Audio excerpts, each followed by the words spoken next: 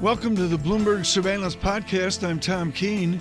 Daily, we bring you insight from the best in economics, finance, investment, and international relations. Find Bloomberg Surveillance on Apple Podcasts, SoundCloud, Bloomberg.com, and of course, on the Bloomberg. It got real for Wall Street yesterday with S&P 500 equities gapping lower off the back of several headlines around the impeachment inquiry. I want to bring in Lori Calvasina of RBC. She heads up the equity strategy division over there. Lori, what changed for you yesterday in the last 24 hours, if anything at all?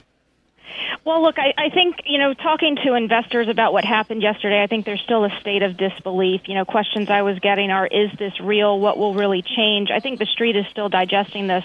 But you did see a negative reaction in the market, and we've thought that the stage was set for a pullback anyway before year end.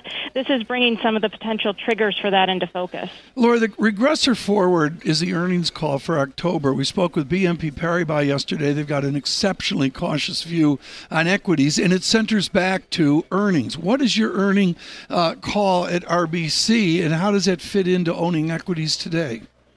So we're at 165 for this year, 174 for next year. I think that the concerns about second half earnings expectations have died down a little bit. I do think there is going to be some tariff adjustment that has to happen.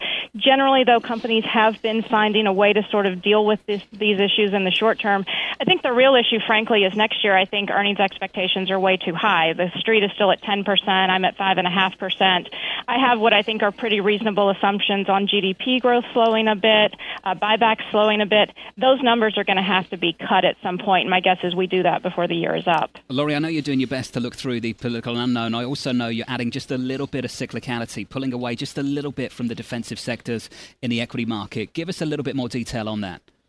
So, look, I think the move in bond yields that we saw, sort of late August, early September, and that vicious style rotation that we saw was a little bit of a wake-up call. And I think we do, we have a lot of concerns, especially on the tariffs in the short term. I'm not convinced that this is necessarily a turning point as opposed to a tipping point in the economy. That being said, I think we're trying to look through the day-to-day trading. We're trying to think about, in 3 or 5 years, what will we have wished we did today? And we simply found we kept talking to investors about industrial stocks. We think they're pricing in pretty onerous outcomes. You're literally back at financial crisis lows if you look at a relative PE against the broad market. So we think that you shouldn't be so worried about what this quarter is going to look like.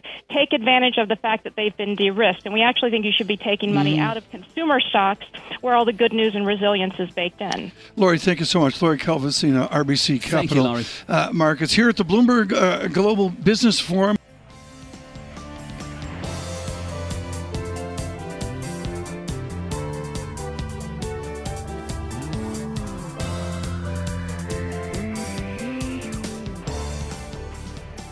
This is joy, John, because this is, as John Taft did in his book a number of years ago, about stewardship. And what is so wonderful here with the descendants of the Mars family of Minnesota from years ago is they got together. They had the courage to mate with Wrigley of Chicago.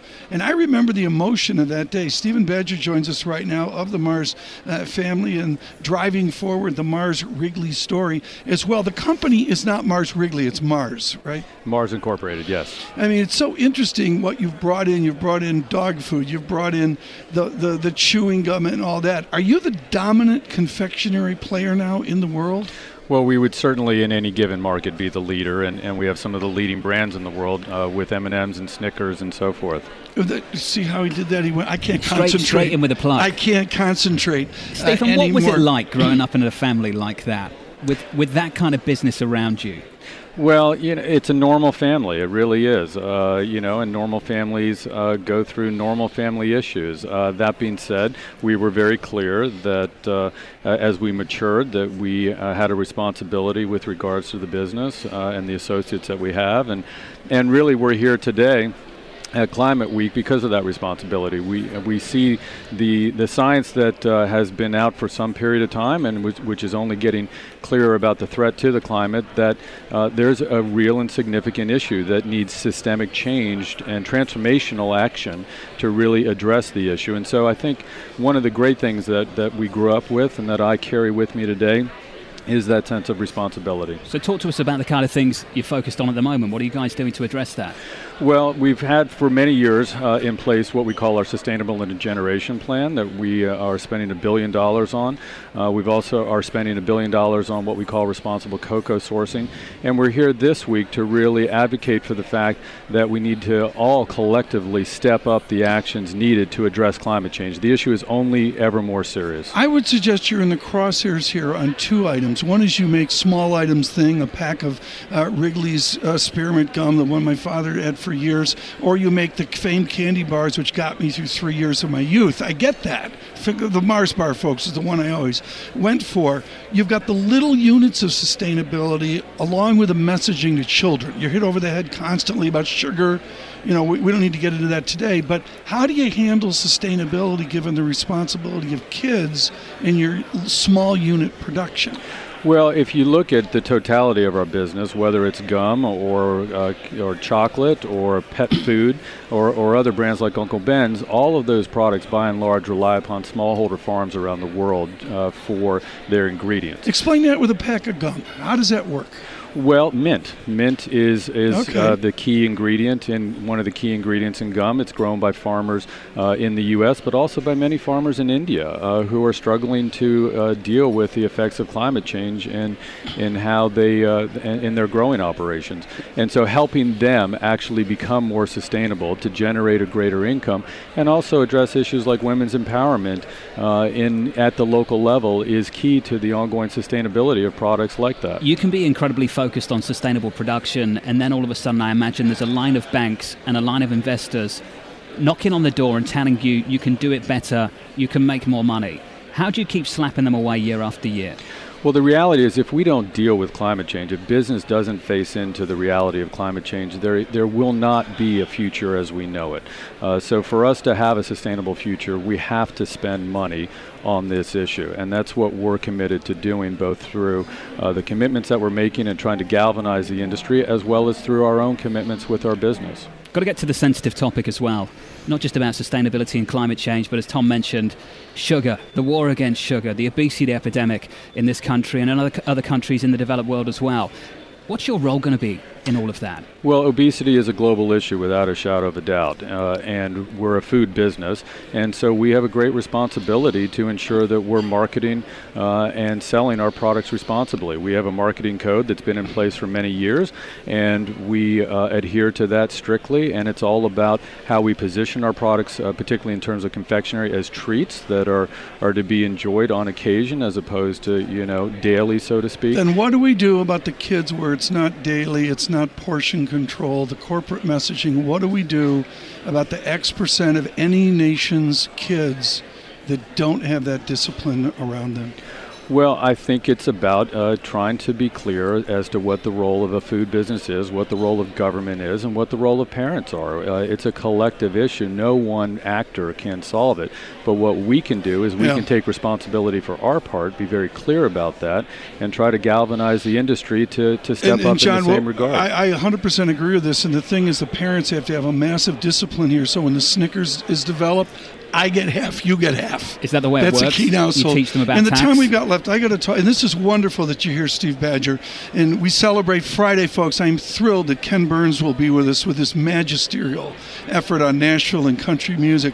Everybody in the music industry goes, thank you, Stephen Badger, for what you did with the House of Wilson Pickett. Muscle Shoals is beloved. There's a sound, there's an authenticity there. It goes back to Hammond B3s that did things that no one had ever heard before.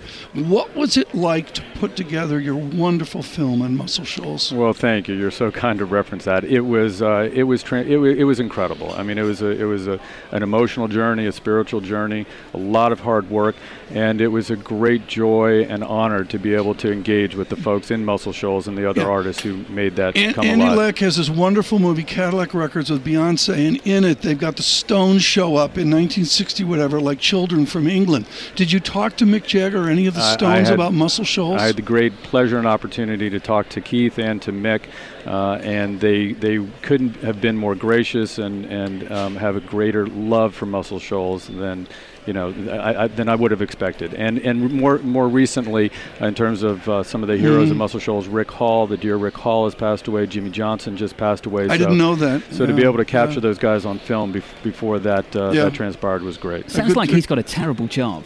Doesn't it? It's Stephen terrible. Badger, worst job on the planet. I mean, Chuck Laval's been a wonderful friend of the show, playing with the Stones keyboards. He's with us once or twice a year on his different charities in the South. And he talks about the room sound. It's all about the room, isn't it? It's a concrete block, right? Yeah, it's tone, absolutely. Can I get a final question in? It comes from home. It comes from my mum. Oh, your mum. Good morning, Mrs. We're Farrell. going back many decades. The Snickers bar used to be called the Marathon Bar in the UK. Are we going to make that change again? Can we have a special edition? I wish I could say otherwise, but no. We moved it to Snickers because we're a global business. We operate in 80 countries, and there just are some efficiencies that come along with my mum still refers to it as the Marathon Bar. Yeah. Well, there's well, God bless her. God bless her. This is. Can we tell company secrets here with Steve Badger? Please do. Carry on. I come out of a meeting every morning, usually with steam coming out of my ears, and the only thing that saves me is I wander by the desk of the 106th mayor of New York. Who's eating M&Ms? There's a small candy thing, and it is a Mars container. And Mike Bloomberg every single morning saves me with a Twix. Well, thank you. We need to make sure that he's well stocked going into the future. Hey, Stephen. Great to catch up with you. Thank you. Thank you. Stephen Badger of the Mars family. Fascinating conversation, Tom, and much more coming up.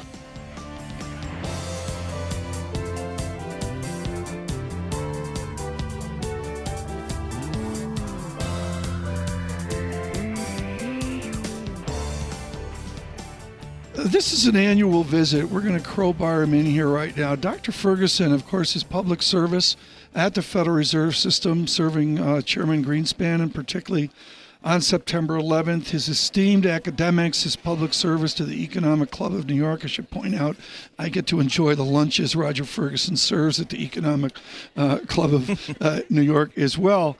But I really want to devote this entire time with Vice Chairman Ferguson to his true expertise with TIA and his public leadership on, I don't know if it's the number one problem in the nation, Roger, but let's just begin by saying retirement in America is in a terrible, terrible state. Good morning. We talked to you a year ago, and my frustration is just do something. How close are we to a Roger Ferguson? I mean, you're one of the most impatient guys I know in the crucible of a meeting. How close are we to Ferguson immediacy in slow motion Washington? Look, I think we're a long way away from it, frankly. On the other hand, there are some green shoots that might give us some optimism that we're turning to this really big, important long-term issue. So why do I say we're a long way away from it? Every congressman, every senator must have the constituents saying, look, it was all best intentions, but actuarially it has not worked out. Right. For anybody of any given age, the incentivizing of younger people, the middle age, those confronting the failure of ERISA 74, the do something is front and center. Why is it slow motion in Washington? It's slow motion in Washington because this is one of those really long-term, slow-moving challenges. It's not an immediate crisis. Washington, I think, is wired towards the immediacy of the headline. Yeah. And this challenge is, to use a cliche, a bit of a melting iceberg. And society, policymakers, et cetera, all turn their attention much more slowly to these slow-moving challenges. The second reason why it's a little bit difficult is the answers are all difficult. Figuring out how to fix Social Security means for sure maybe touching retirement age, which people are uncomfortable increasing retirement age. It may mean cutting benefits for a certain number of people. May mean increasing taxes. All of those are tough calls. Politicians are not wired towards making the toughest calls very, very quickly. So, Dr. Ferguson, just for our listening audience, could you scale out what you think is really, again, kind of the scale of the issue, the problem, some broad numbers? Okay, so let me start with my friends, former colleagues at the Fed. They've come up with numbers of a shortfall in retirement savings of anywhere from $4 to $7 trillion. Okay. So that's a massive number. Yep. Another way to think about it is only about half of Americans have access to a retirement savings at work. Okay. So that's the second way to think about it. That's stunning. Yep. It is stunning. Third way to think about it is something we already know, which is that more than half of Americans couldn't get hold of $400. Yes, I've seen that. For an emergency. And so there are lots of different ways to scale this problem. Has this problem gotten worse? How has it evolved over the last couple of generations? Well, it's actually gotten worse. So here's what's happened. For our grandparents' generation, the vast majority of them had a retirement plan at work called a defined benefit plan. Now, only about 10% of Americans have a defined benefit plan, so the vast majority of Americans now depend on a so-called defined contribution plan. And that has pushed risk from the company to the individuals at a point when we know individuals have a low level of financial literacy. So the problem has become more challenging. If you're just joining us, the former Vice Chairman of the Federal Reserve System, Roger Ferguson, with us, an annual visit here at the Bloomberg Global Business Forum, and we're thrilled to focus on his true expertise and leadership in America's retirement crisis. The Times of London, 2 weeks ago, Roger, the business section, the big headline, the annuity, you get a retirement pot, you buy a life annuity for you and your wife, whatever, the annuity at a number of 4.1%. We are nowhere near the proper actuarial assumption, are we? That's exactly right. And that's yet another thing that makes this challenging. So in a low interest rate environment, lower for longer, maybe lower forever, there's no doubt that generating those returns have become more difficult.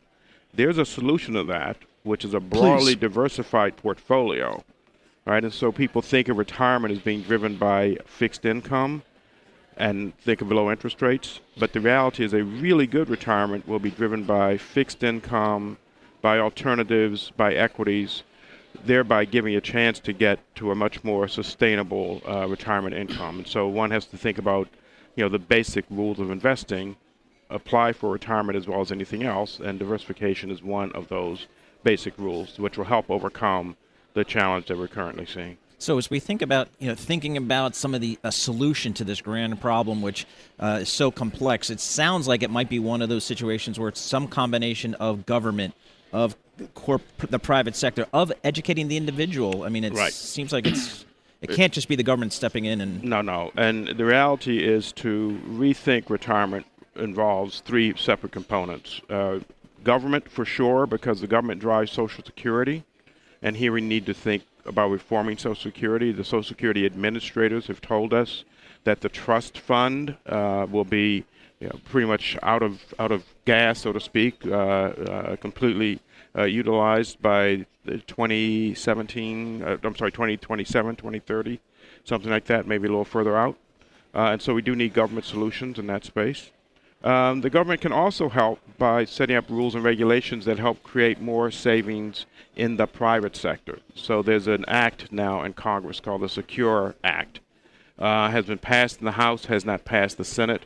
That would be very helpful in creating a more safe and secure retirement. So we need to get government acting in that way to increase the private sector. Can I ask a dumb question of the day? No such thing as a dumb question. I do an ERISA defined contribution, whatever the program is.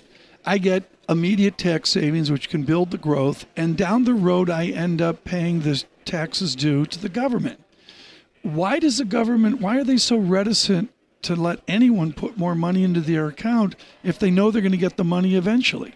Well, you put your finger on it. It's actually the time value of money, and so their concern They're that broke? Look, delaying trillions of dollars in taxes until all of us get to be 70 or 72 is not to be taken lightly when you think about the state, the fiscal situation in the United States. And so, the tax view around retirement has always been, we're willing to let you defer, yes, but until a certain age. And then, at 72 and a half, they require these distributions in part to make sure they get the taxes paid. Well, they're going to get the taxes paid down the road. We've got X percent. What number of people across the broad American wage-paying 1099 W-2 landscape are below their actuarial assumption?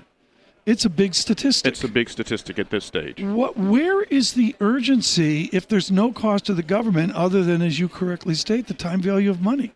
Well, that's part of the issue. And, the urgency is starting to come from the citizenry as we all get older and older, and we start to recognize the insecurity that we face around retirement, and that's going to drive what happens in Washington. I mean, Paul, the number of people I know older than me who are seriously looking to move abroad because they can't afford to retire here Those are tangible numbers. Well, I've heard people thinking, obviously it's always been Florida, but even North Carolina, low tax states, things like that. But I haven't heard going abroad. They're moving to Panama, Costa Rica. Thailand is very popular. Is that right? Yeah, Italy. I mean, Roger's got the place in I'm thinking of my condo in Del Provence. Boca Vista down.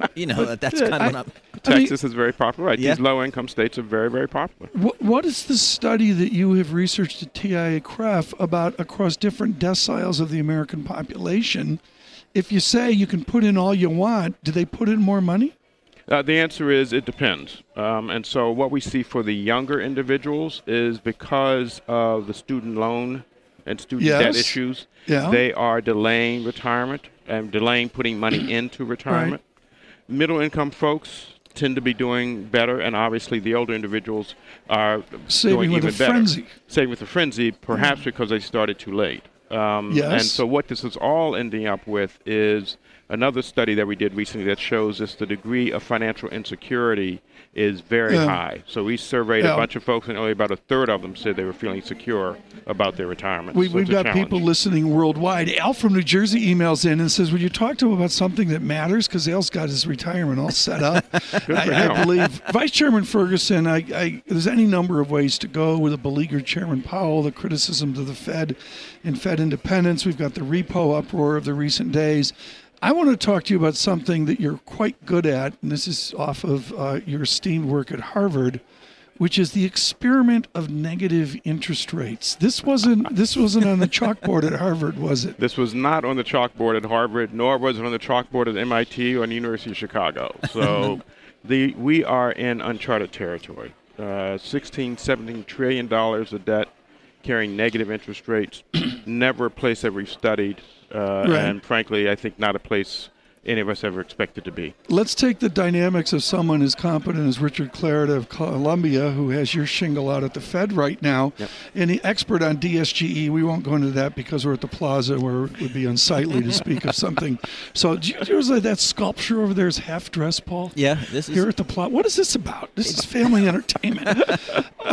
Vice Chairman Ferguson, the glide path from negative to whatever normal's going to be, can we do this with stability? Can the drift function, the reaction functions be in control? I think that's a really strong and important question, right? We saw a few years ago when then Chairman Bernanke mentioned normalizing rates. There was a so-called taper tantrum where markets got very excited about the possibility of normalizing. So I think there are some yellow flags saying as we move in Europe, not in the U.S., but as Europe tries to move from negative to more normal rates, a lot of that economy's gotten used to negative rates, and the possibility of some instability cannot be ignored, can't be discounted. What do you think the path is for some of these European economies that are experiencing negative rates and have for some time? What is the path for them to get to more normalized? Look, what the Europeans, I think, are working to try to do is to get two things happening that haven't happened thus far. First, get their economies, particularly their largest economies, off of this borderline area where a few of them one might argue Italy, maybe Germany are in or close to recession for a variety of reasons. Others may be slowing. They also are working hard to get inflation, as others are, back closer to their targets. Once those two things start to occur, then you'll be able to start to see rates normalize. The same thing is also true in Switzerland. So this is a big macroeconomic challenge, and they've been at this place and fighting this for long periods of time. And we wish them best because the European economy is one of, or could be, one of the drivers for global growth. I know when you were on the Charles River, you ignored Chicago and microeconomics at all costs. We had a conversation with Dudley of the New York Fed the other day, the microeconomist from Berkeley, and it's really interesting to see the behavioral function and the microeconomic dynamics of something like the repurchase agreement upward. Do you have confidence in a New York Fed and John Williams and the new team there to get it done and do it right? Absolutely. I have a high degree of confidence in John and the team at the New York Fed. I think what they were confronting the repo market was trying to understand the amount of reserves, this gets sort of technical, that have to be held by the Fed to get the market itself to do its business, to set the repo rate the right way. And this is new territory for the Fed.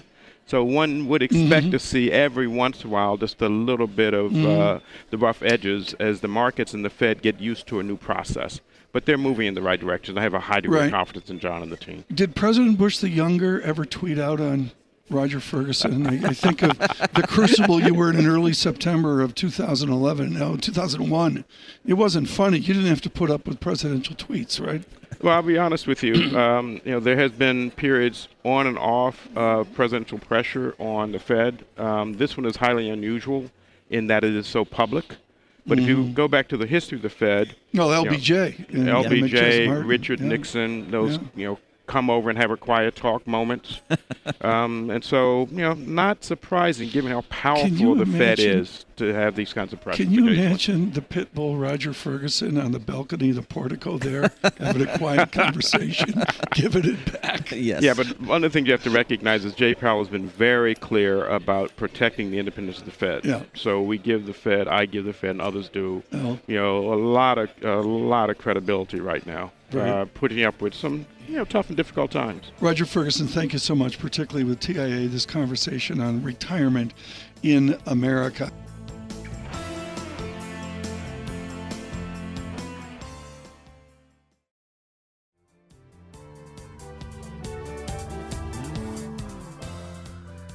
This is a joy, and he has come to us on impeachment short notice. He is Professor Sunstein of Harvard University. For anybody that knows me, he was way out front on impeachment, and I made it a book of the summer.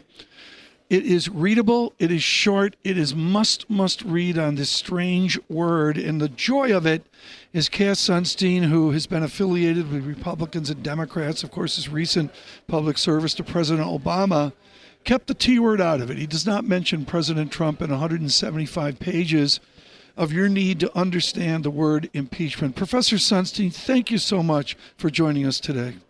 Great pleasure to be here. Cass, your book is so important. You begin with James Madison and waltz us through the founders and then to the modern age. How did the comments of Speaker Pelosi yesterday link to the impeachments of Clinton and Nixon, or will this be a new and discrete process? I think they linked pretty well in the sense that the general tenor of her remarks were connected with the, I think, legitimate inquiry into President Nixon and the questionable inquiry into President Clinton. I think that's how it's best understood from the constitutional point of view. I think she got out a little in front of her skis. That is, she was a little too decisive about breaches of the constitutional firewall, let's call it, by President Trump, pending an investigation. Probably it's good to be more cautious and inquisitive rather than categorical. And she said he violated his oath of office, which, and let's just bracket the question whether that's true, that's not the constitutional standard. The constitutional standard is high crimes or misdemeanors, and you can, not take care that the laws be faithfully executed by making a mistake, honest, or even zealous, and you can't be impeached for that reason. Truman did that. Most presidents have made mistakes, honest or not so honest, and that doesn't mean they're impeachable. But generally, she was in the ballpark. Are we anywhere in the vicinity of the high crimes and misdemeanors? I think of your dog Snow let out into the mud of Concord, Massachusetts in the muck, and there's a high crime and misdemeanor. Is President Trump anywhere near the Sunstein definition of high crimes and misdemeanors? Well, I want to defend my dog that she did, maybe make a number one or number two in a way that was a little illegal, but that was not a high crime and misdemeanor. That was just inappropriate, let's call it. In terms of President Trump, I'd say that we need to know more about the facts of the most recent concern, which seems to be what Speaker Pelosi is principally focused on. So if it's the case, as the president says, that there was an appropriate conversation in which he mentioned, let's call it the B word, Biden, but he didn't put any pressure on or suggest any quid pro quo in terms of financial aid, then there's really no basis for impeaching President Trump in that conversation. If it's the case that it was explicit or implicit that he was wielding, let's say, the taxpayer funding possibility or not for Ukraine as a inducement to investigate a political opponent, then we have a very severe concern, and the inquiry and possibly a follow-up in the form of an article of impeachment would be completely legitimate. So, Professor Sunstein, there's an argument out there that is being floated that the real issue that the Democrats should focus on is the mere fact that the president made a phone call to a foreign head of government suggesting, to interfere in our elections by investigating a political opponent. It wasn't necessarily the quid pro quo. It was just the mere phone call asking for interference. Does that ring true to you? That's in the ballpark. And, whether you're a Democrat or Republican, it just is not legitimate. Let's bracket the impeachment question for the moment, and they'll get there very soon. But it's not legitimate for a president of the United States to talk to the head of a foreign country about investigation of a political opponent, even in a context in which there's no quid pro quo. And to get to the impeachment question, it's not as clear as if there's an inducement, but if the president, in a context in which withheld funds are kind of the elephant in the room, and the president saying that, then let's just say that both Republicans and Democrats appropriately explore the impeachment question. And I say this with awareness of the severity and gravity of even the word. But the president can't do that. Can't say in a context in which everyone knows that there's an economic background to this and there's an economic relationship. Can't say investigate a political opponent. Cass Sunstein of Harvard Law. We're thrilled that he could be with us today and really can't say enough about his wonderful book, Impeachment. It is a sprawling walkthrough of American history from the Revolution to the present day on impeachment. We're thrilled to have with us today Cass Sunstein.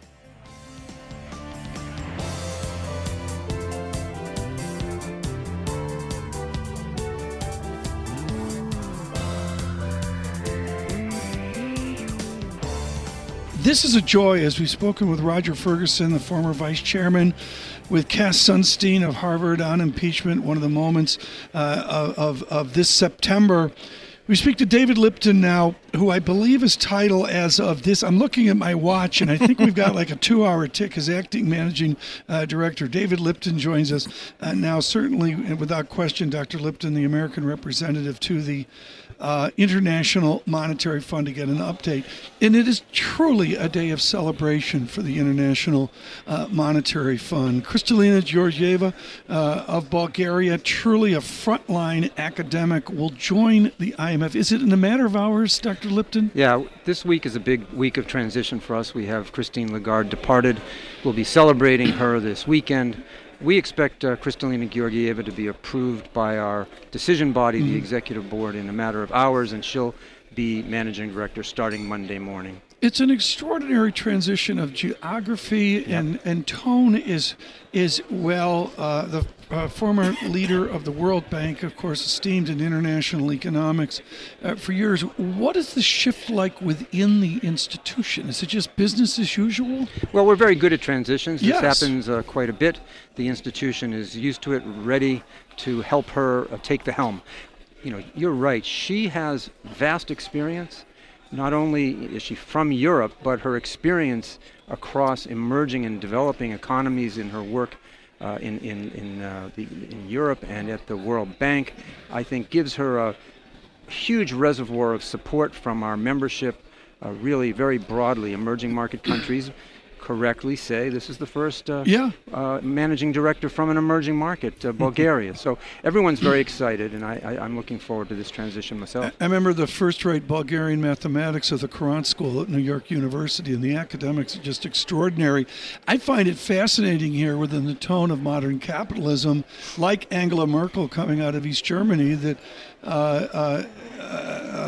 Kristalina Georgieva came out of the Karl Marx Higher Institute of Economics. This is a real shift. Well, you have thesis, antithesis, and now we're going to have synthesis. That's our takeaway. It's really interesting. Paul, please. David, so as the new managing director comes in, David, what do you think is one of the key challenges facing the IMF right now? We see risks to growth in the short term, and we've had a period of slowing growth in core economies for a number of years. After all, just 2 years ago, global growth was closer to 4%, and now it's closer to 3%. So in this era where there's questions about integration and interconnectedness and multilateralism, the challenge is to get our members to cooperate, to ward off the risks, to try to secure continued growth, and to promote faster growth in the future. So I think it'll be a growth orientation achieved through international cooperation. One of the threats to that growth orientation is uncertainty that we have in the global economy, principally from trade issues and uncertainty about global trade. How does that play into kind of the mandate at the IMF?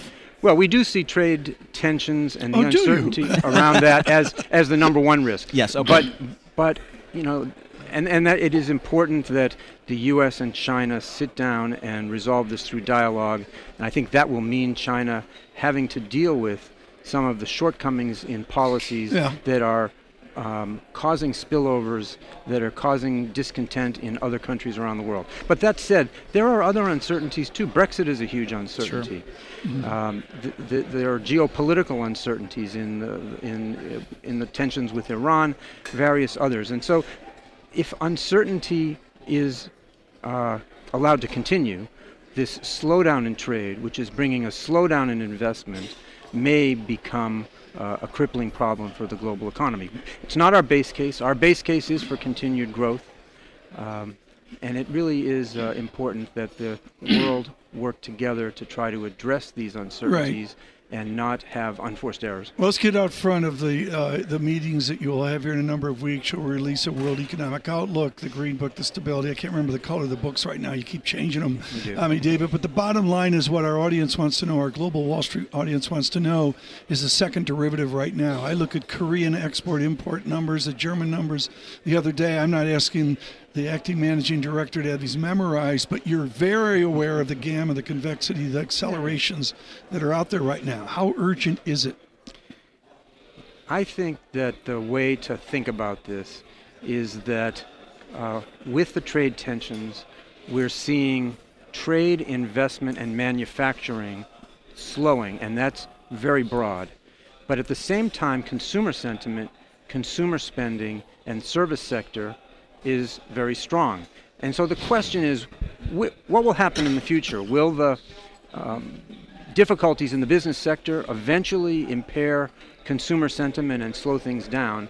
Or will the consumer strength and service sector strength eventually help pull business up?